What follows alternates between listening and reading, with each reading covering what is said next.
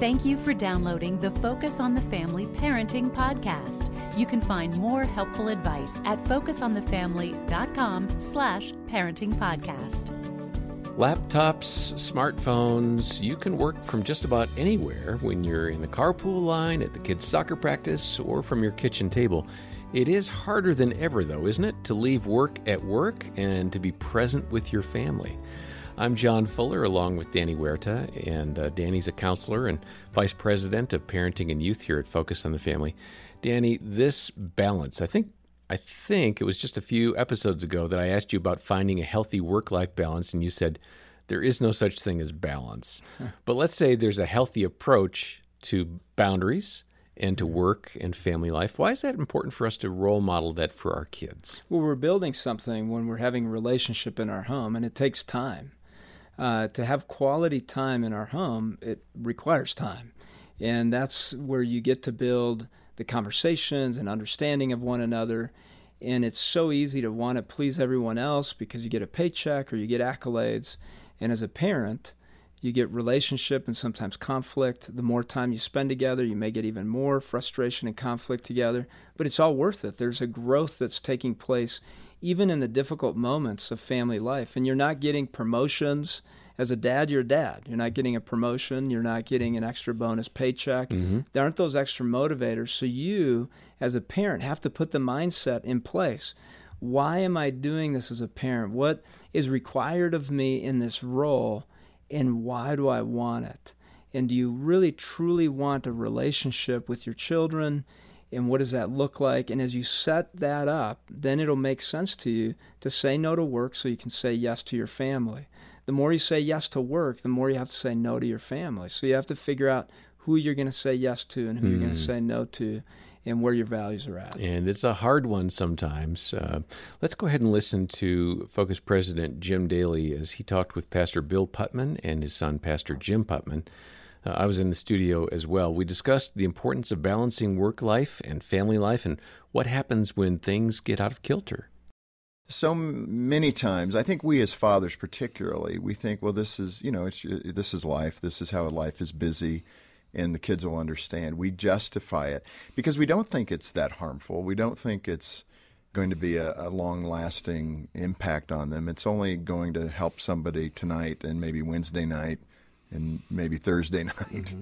But we tend to justify it, is my point. How did you feel as that child that you weren't getting that time with your dad? Did you recognize it? I was angry at the church. Plus, here's the other part of it. My dad was sincere. He lived out what he said. Mm-hmm. But then as you're in the church, you start hanging out with other people in the church. They're not. They're going to church. They have one language at church. They have a different language at home, right, or at work. And so you're starting to hang out around these kids. You're spending the night at their house. You're doing this stuff. And you start to go, my dad's a freak. Maybe he's like one of those wacky guys because he's really committed. You know, he believes in Jesus. He's talking about Jesus. Every answer is Jesus, right? But he's the only one. How old were you when that distance became palpable for you? You knew you were on a different road and you were kind of rejecting God. Well, one of the things that goes with the story is my dad and my mom both had to work. They weren't paid very well by the church. 5 kids. We had a lot of alone time. And when I was a very young child, things got into my house that should have never been in a house of an 8-year-old. And you're the oldest of the kids? Okay. And it started things in my sisters and my life and the neighborhood kids and things that should have never been there because my parents were so busy working and things got in. Jim, let me say, though, I mean, how does a parent, now that you are one, how does a parent build a sufficient fortress that those forces don't get in? I mean, we're all pulling our hair out with social media and digital stuff and pornography that's available at the fingertip. How do you succeed at blockading those things? Well, there are different things now, obviously. I think nowadays people don't have as much relationship, so it comes through the media and all the different kinds of things, the television and all that, all the attacks come. Back then, we lived in a culture where we had relationship with a lot of kids with very little attention by the parents. The kids got to run all over, do whatever. And so through the relationships of the kids in our neighborhood, things got in. And so I had a lot of shame and a lot of guilt in my life, added to my dad's overly busy, and I feel like I'm a zero, and I have to find something that I'm good at. And I'm a pastor's son, so I don't want to be good. I don't care about being good at what he's good at. That, to me, that was something completely different. So I chose athletics. The problem was, because of the shame and the anger I felt towards God, what had been come into my life, my dad, mom constantly busy, people abusing my parents, because they were pastors. They didn't preach the right sermon. They didn't say it the right way. But then they're not serious about what's going on in Christianity, but my dad is. So you would hear and see that. Well, yeah, you're in a glass house, but you're also involved in seeing people have conversations about your parents. There's all these things that are attached to this. So I'm going, okay, I don't care about any of that. I don't like any of that, but I have to have something that I'm focused on. So it became athletics. The problem was that because of the shame and the guilt, because of the anger, it didn't matter how much I won. And I won a lot. It didn't satisfy. And so... Because it wasn't solving the problem. No, it gave me intensity to push towards my goals, but then the more I would achieve my athletic goals, the emptier I felt. Like, this isn't the solution either, but I'm not going back. And so then that led to a lot of alcohol and drugs and premarital sex, all the things that the culture says you need to be a man. I started going after those, but then that just sucked me in deeper into a hole. So, Danny, when Pastor Jim was young, he said bad influences came in the house through the front door. We have a real problem today in parenting because there are bad influences and they're in our house and they're accessible 24/7. So let's talk a little bit about technology and what you think we should be doing as parents to help our kids with this. Well, I've seen parents fearful to put boundaries around social media and technology and the amount of time kids are on the phone. I mean, the average time on phone right now for kids is close to 10 hours in one day. In on one technology. day? Yes. And with COVID, things have gone way up as far as time on the phone, on social media platforms, on video game chats.